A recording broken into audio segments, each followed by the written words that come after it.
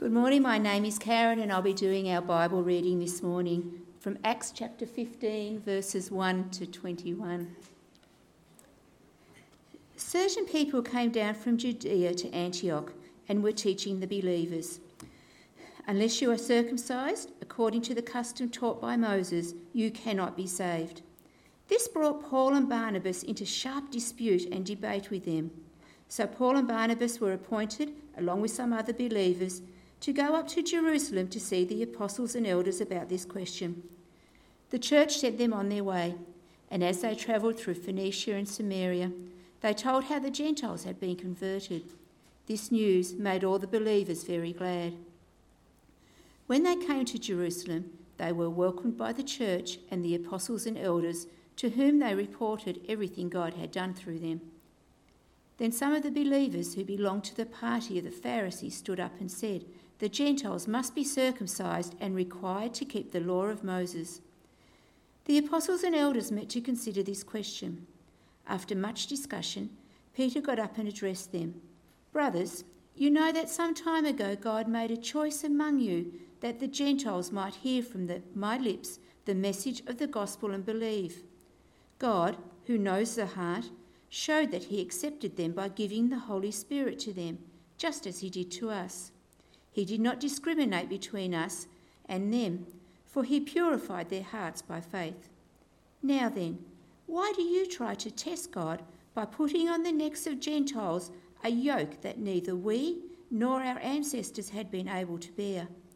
No, we believe it is through the grace of our Lord Jesus that we are saved, just as they are." The whole assembly became silent as they listened to Barnabas and Paul telling about the signs and wonders God had done among the Gentiles through them. When they finished, James spoke up. "Brothers," he said, "listen to me. Simon has described to us how God first intervened to choose a people for his name from the Gentiles. The words of the prophets are in agreement with this, as it is written, 'After this, I will return and rebuild David's fallen tent.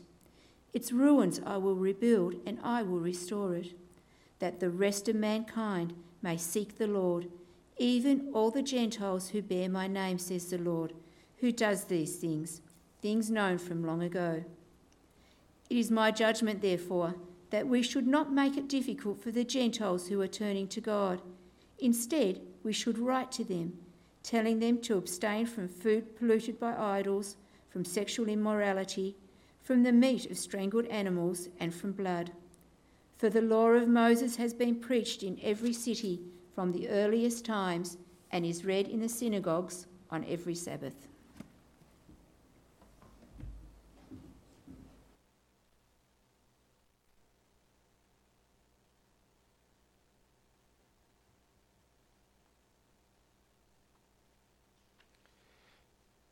That's excellent. Thank you, Karen.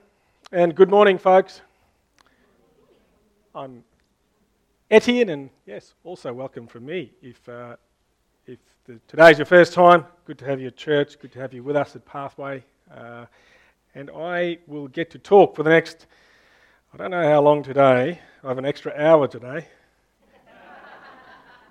So you never know. We're wrapping up quite a number of weeks that we as a church work through a part of the Bible that is called Acts. And this is where we'll leave it for, I don't know, probably another year or so, and then we'll get back to it again. So please come with me as I take us through the events that Karen read to us of. There's a fair bit going on there, and I really want to make it as clear as possible, but I do ask for your extra concentration today, I guess, as we work through some of these things that go on in this chapter. Let me start by asking you a question. I don't know if you have ever had to make a decision of whether or not you would like to become a member of a church. Whether that's this local church or whether it's other local churches that you may have belonged to in the past, or maybe you're new to church. Church is entirely new for you. And you've had to figure out, and maybe have to figure out, should I Should I get baptized?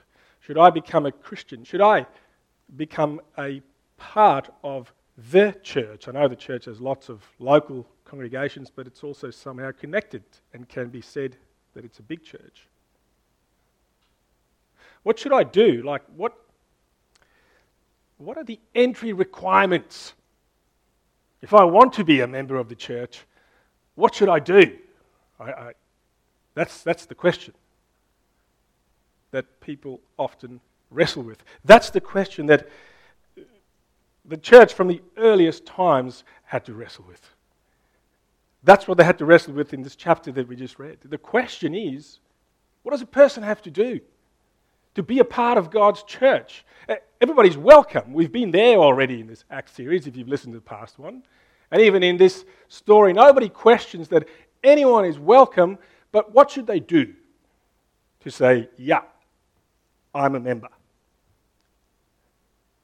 That's a very good question. Very good question. Question that we need to clarify perhaps again for ourselves today. Maybe it's the first time you get this. Maybe you've come to church for a very long time, but you didn't quite get it. So let me take us through this. Here's what the issue looked like for the church. Some people said there and then, and this is where you need to stay with me, that anyone's welcome to the church, but what they need to do to get in is they need to do two things. Males need to get circumcised. I trust you know what that means. And then there's a lot of rules, laws, that were given to God's people, the Jewish race, from whom we got Jesus, right? So they're a very important people group in God's plans for all of history. That God gave them to obey and adhere to for thousands of years through a very significant leader in their past, a man called Moses. Get circumcised, obey everything that Moses told us to do. You do all these things and you get to be a member of the church. This is what we must expect, right? This is what the push was from within the church. This comes from a very long part of their history. I'm going to read this for you. This is my covenant, God says in the first book of the Bible. For the generations to come, and you should keep this, every male among you who is 8 days old must be circumcised, including those born in your household, and also those who are not your offspring. In other words, anyone who's from outside the Jewish race are welcome, as long as they get circumcised. Right? And if they don't do this, they'll be cut off from these people. And another part, very early on in the Bible, be careful to do what the Lord your God has commanded you. Walk in obedience to all that the Lord your God has commanded you, so that you may live and prosper and prolong your days in the land that you will possess.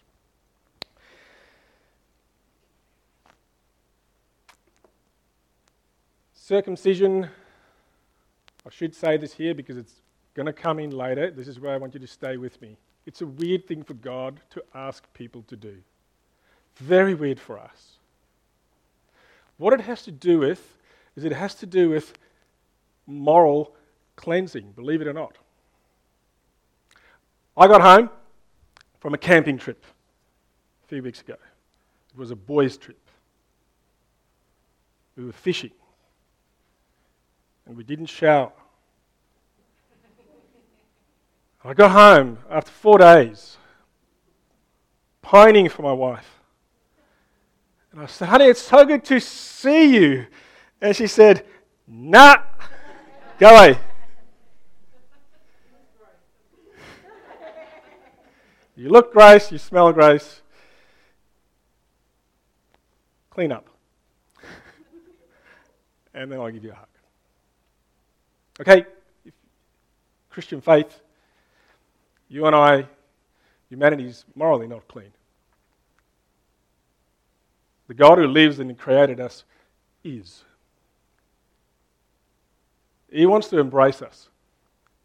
He wants you to know Him. He wants to know you. But we've got to be clean. There's no relationship with Him outside of being clean. And so this is a huge issue in the relationship that people have with God. And in the Old Testament, the symbol or the sign, if you like, of being morally clean that God gives his people is circumcision. And it's somewhat deliberately so. It metaphorically represents, moral uncleanness, but also bloodshed, and that's why he gives it to them. Hold on to that for me, and then we're going to take that into what happens now in the rest of this chapter.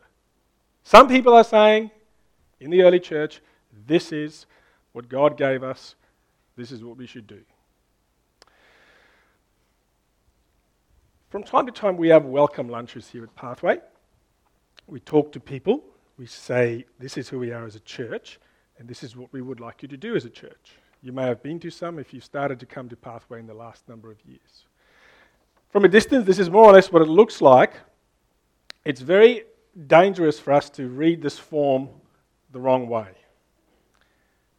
It says, my commitment to Pathway, then it has a little bit of 3 lines underneath that heading, and then a number of bullet points that follows the line that says, I agree to participate in Pathway to Life's mission by, and here are some of these things, attending church faithfully, acting in love towards other members, speaking the truth in love at all times, being equipped to serve, live a godly life, give financially regularly, I want to invite others to be part of the church, and so forth. We can read this form as, do these things, and you can be a member of the church. I mean, this is the sort of problem that this early church faced. Get circumcised, obey all the laws of Moses, and you get to be part of the church. Right? Still a live issue for today. It's still a confusing issue for people. If I was to ask you, what do you have to do to be a member of this church? I'll get a lot of different answers. A lot of confusion. A lot of misguidance, perhaps, about the issue. And so that's it. That's the issue that this church faces. And now we get to move on to look at, okay, well, how did they respond? What did they do? This is going to give us 6 things. I'm not going to deal with all of them at length.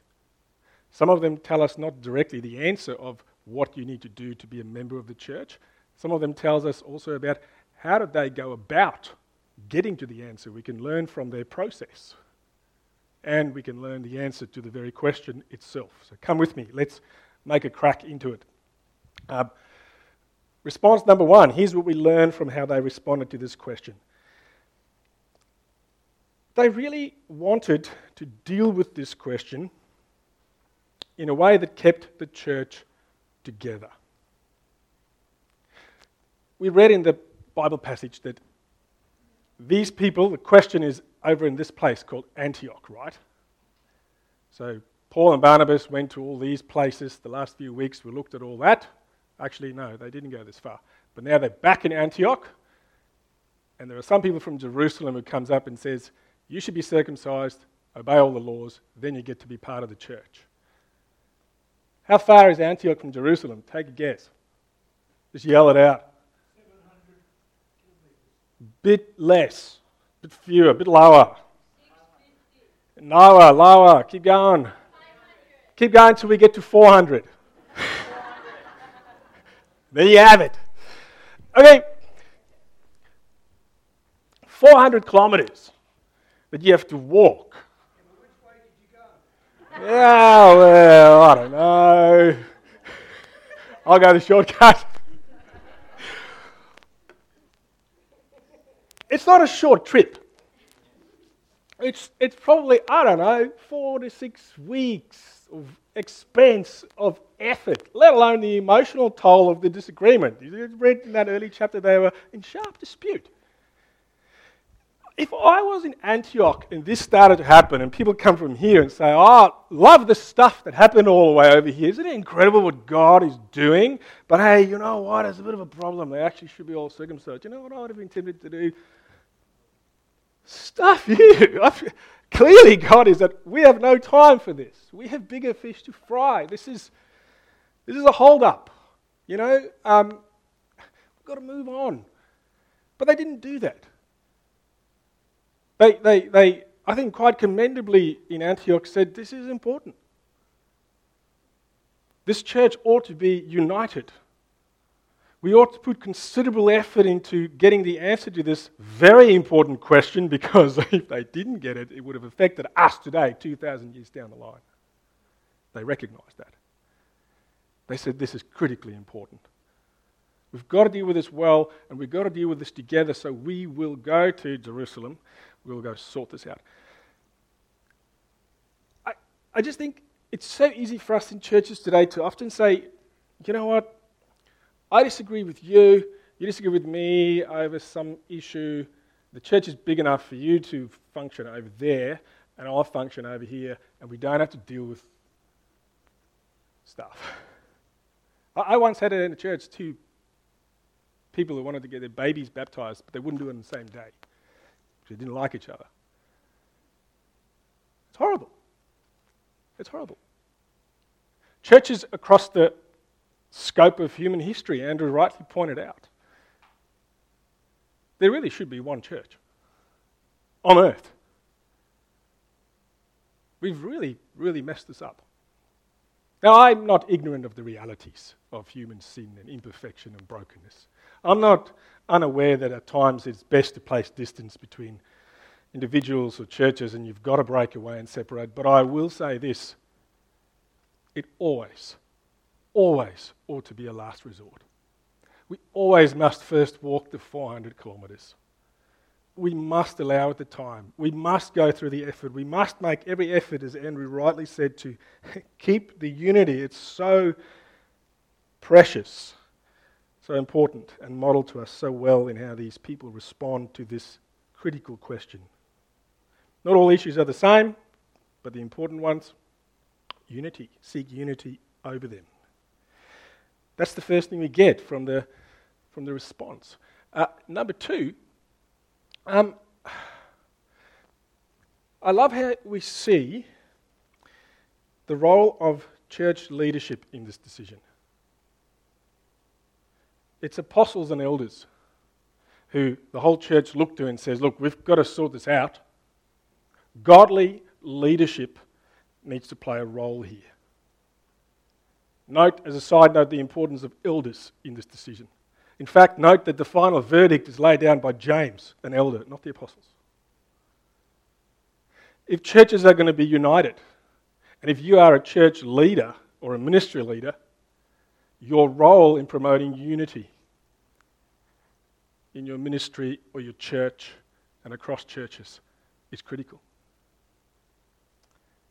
If we are following leaders, our role is to submit to them as far as they are in Christ's designs. Unity and godly leadership go together. It's modelled here. I think it's pretty clear. We see it exercised wonderfully in the early church.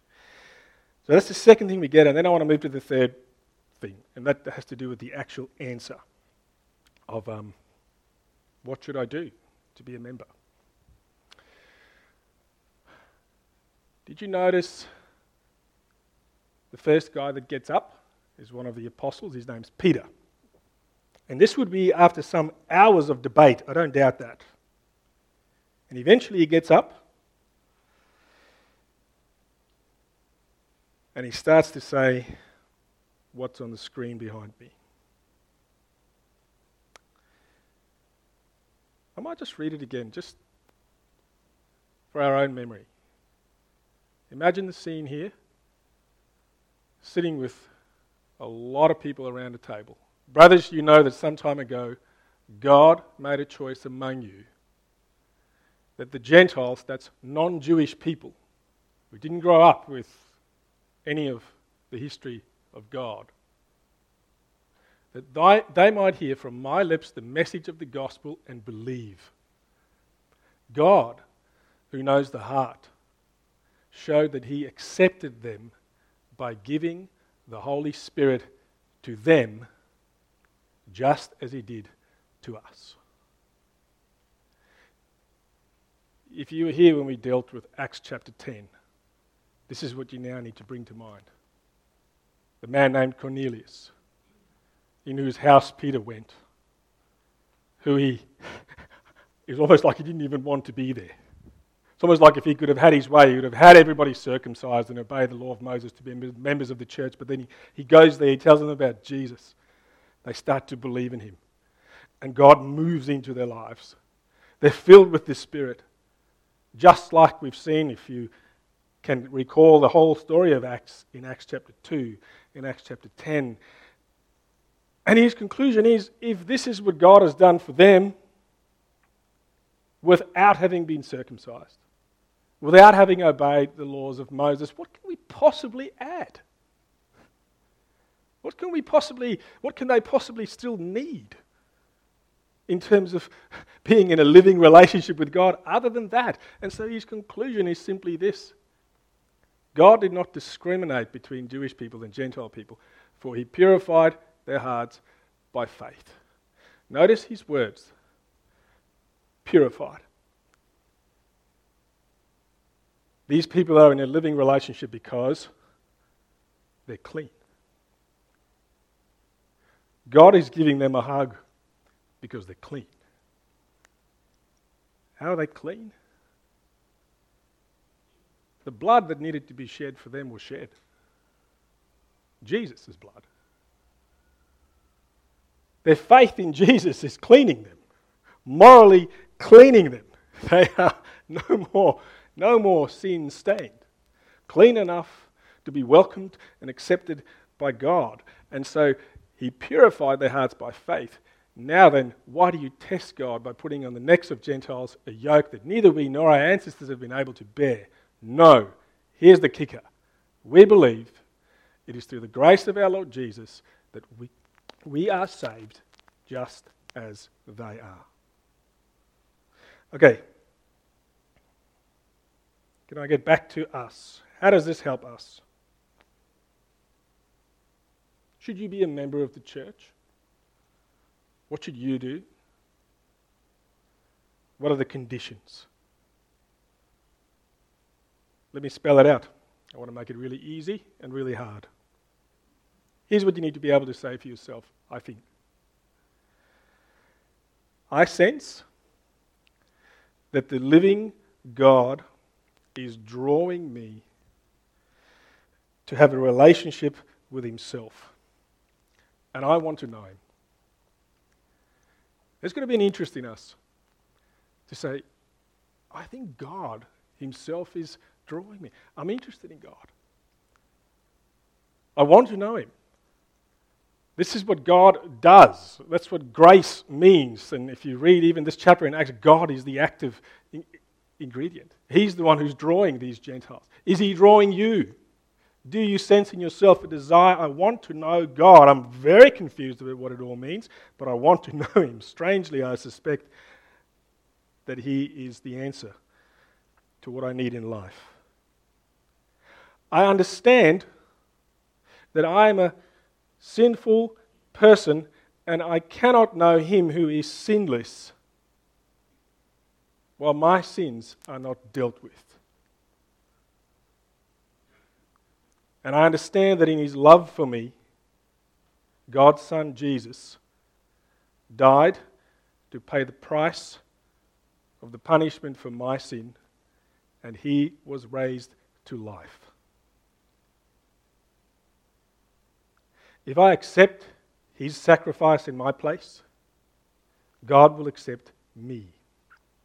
I can begin to stand in a living, life-giving relationship with this God who I suspect is drawing me to him.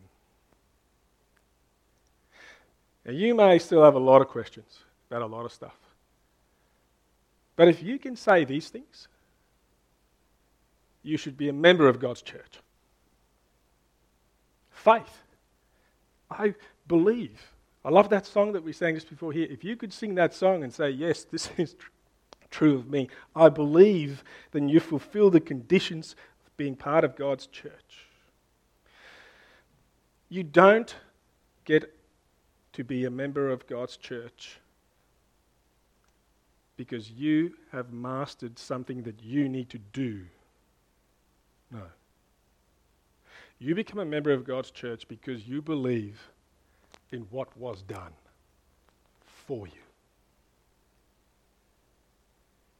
If you get that right, you're it.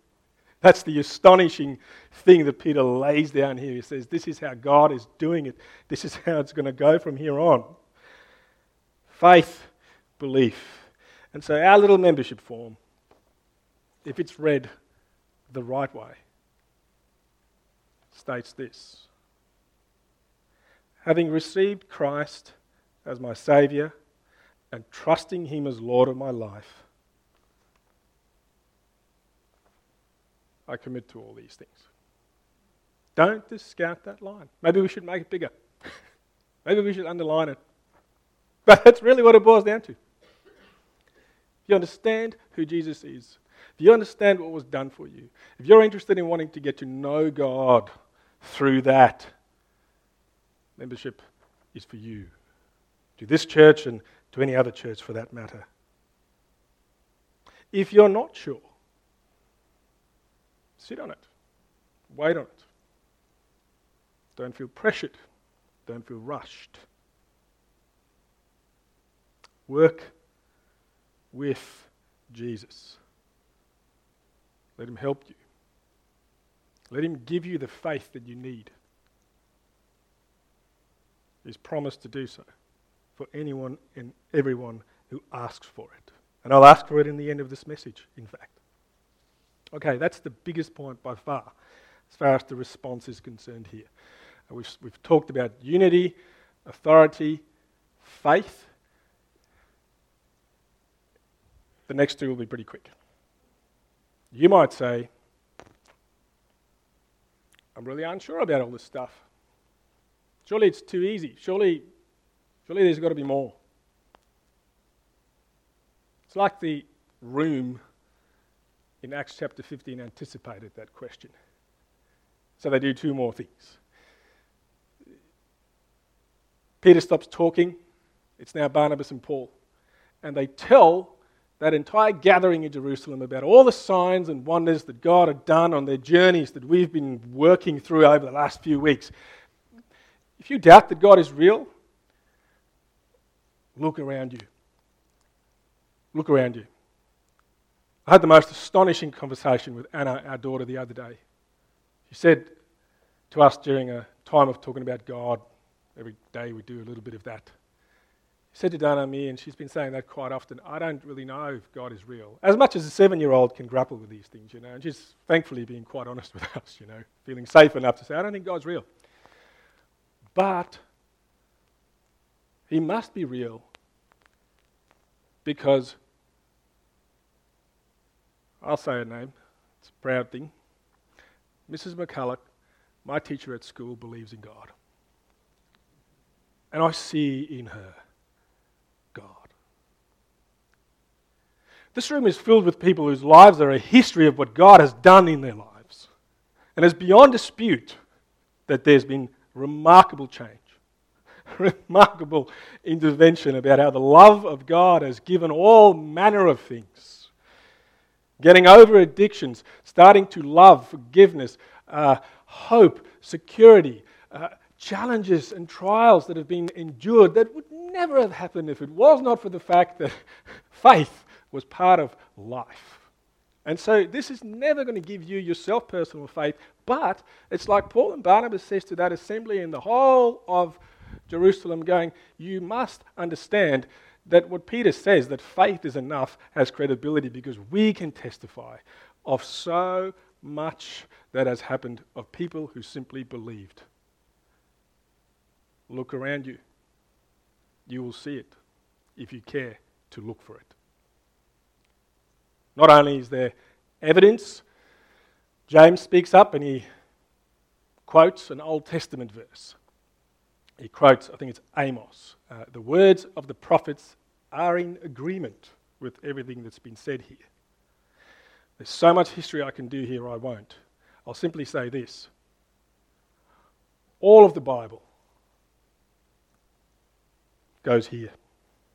Right from the beginning, right to the end, right to Jesus. God's plan all along was to save people through his grace by faith in Jesus. It's not a new thing. It's historic. It's all the way through the scriptures. And God willing, as we all walk with him, we will constantly see the hand of God all throughout human history, all throughout the scriptures, all throughout the story, that this is what he wanted. This is how he wanted people to be members of his church. Simple as that. Evidence is there. The scriptures bear witness to this. And now we get to the last one. I think it's the last one. You're doing well. James speaks up. He brings his whole thing to a conclusion. He says, all right, let's wrap it up. And that's what he says. He says, it's my judgment. Since we've now heard all this, this is what we should do. We should write to all the Gentiles and all the people who will become Christians on the basis of believing in Jesus. This is what we should say. Abstain from food polluted by idols. Abstain from sexual immorality. Abstain from the meat strangled by animals and from blood. At some level this seems strange. They just said you don't have to obey rules, but here's some rules. Don't do this. That's what struck me at reading this. What's going on here? What is it about these things that are problematic? Why them? Why not other things? Turns out there's some uniquenesses to it. There's a common thread that runs all through each of them. Food polluted by idols. This is food that people would go and consume. And go with me here. This is 2,000 years ago. You'd go to a temple. I don't know, maybe a bit like what we're doing. We're praying before a meal. We're saying, thank you, God, for the food you gave us. There's a connection between God as the provider of that food and the food itself. People did that with all sorts of gods and all sorts of rituals. And if you participated in it, you very kind of said, look, I honour and acknowledge the God who's being celebrated with this particular religious meal that I'm observing and participating in, right? So it's connected to the worship of other gods. Sexual immorality, yep, shouldn't be involved in any sexual immorality, but really this is connected to idolatry. Temple prostitution, it's whacked to us, but Roman religion had a lot of prostitution going on with its worship. If you wanted your crops to be blessed, you rock up to the right God's temple, you engage or pay others to engage in some prostitution on your behalf to celebrate fertility and all sorts of whacked stuff. You're not turning to God, you're turning to something else for your well-being. Strangled animals without blood being drained and the consumption of blood, all of that had to do as well with the worship of other gods. It had a cultic religious kind of things which all people kind of had to participate in the ancient world. It's just the way it worked. And James writes to them, he says, here's the one thing that's the common denominator. None of these things will move you closer to Jesus. Your purpose in life, if you're a person of faith, is to move closer and closer and closer and closer to the living God who created you and who has a purpose for you. That's what you've got to press into. Going here to engage in temple prostitution or to go and drink blood or whatever, that's not going to move you closer to Jesus. It's going to move you further away from Jesus. Not only is it going to move you further away from Jesus, it's going to move you further away from the other people who are also together moving closer to Jesus. And so the underlying principle is don't do whatever is not going to move you closer to Jesus and closer to the other people of Jesus. Apply that to anything in your life, and you'll know what not to do and what to do. So these bullet points on this form, we believe that these are things that God will use in our lives to move us closer to Him, to move us closer to each other. That's what's driving them. It's not the checklist to say that I've earned my membership. No, I've earned my membership by faith. And here are the sorts of things that we think will move us closer. We can add more. We can take some away. But God has a plan. God has a purpose. God wants to change you. I think that's all that James is saying. So there we have it. Let me summarize and finish. God wants his church to be one. We remain one under godly authority. You're a member of God's church if you believe it. Look at the evidence, look at the scriptures, and move towards Jesus. Now let me wrap up this long sermon with this. I want to ask you the question, what would have happened if this is not how you became part of the church? What would it be like if it didn't work this way? I was a cricket player in high school. My cricket team sucked. In fact, we were so bad, if you know the rules of cricket, 2 50-over innings on a Saturday morning, we batted first, we got bowled out. The other team scored our runs, and then we had to wait an hour for the lunch break because the people with the lunch were going to rock up and all that, and that's how bad we were. In fact, I was so bad I got given out once for taking too long to get to the crease to pad up and get ready because the guys before me fell so quickly. That's how bad we were. And eventually our parents complained. They said, look, these boys are in the wrong league. They should play at a lower league where they can actually win games. Because we started to feel like losers. We were losers. Our self-esteem, our confidence, our team morale was one of shame, of being losers, and of being afraid to play the game. That is what church would be like if God did not arrange it this way. You would have to come and earn a membership to be a morally superior person that you will never be able to do. None of us. It'd be a constant comparison of who is better than the other. You'd be riddled with guilt, shame, inferiority, and utterly defeated. And yet, this is just not how God has worked. This verse captures it so hard. The living God that presided over Acts chapter 15 is the one who said, a time is coming, and it's now, when I will put my law in their minds, and I will write it on their hearts. I am going to come. I'm going to live inside of you. I am going to make the changes that I expect to see of you. I am going to give it to you. I am going to help you. This is the God who we worship. This is why God is good. This is why God is great. And this is why church is fantastic.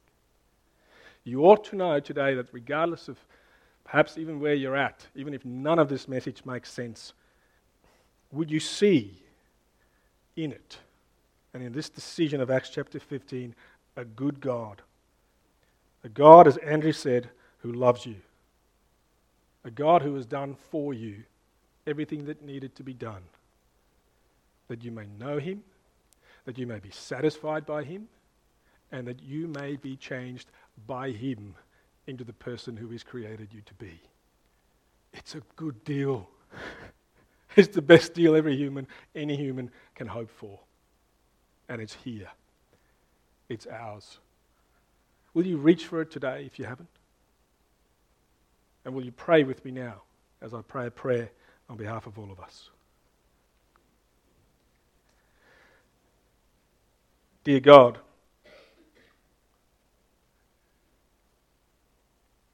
thank you that you're a good God. We confess there's much about you we don't get. perhaps many questions that starts with why. But yet, we believe that we're drawn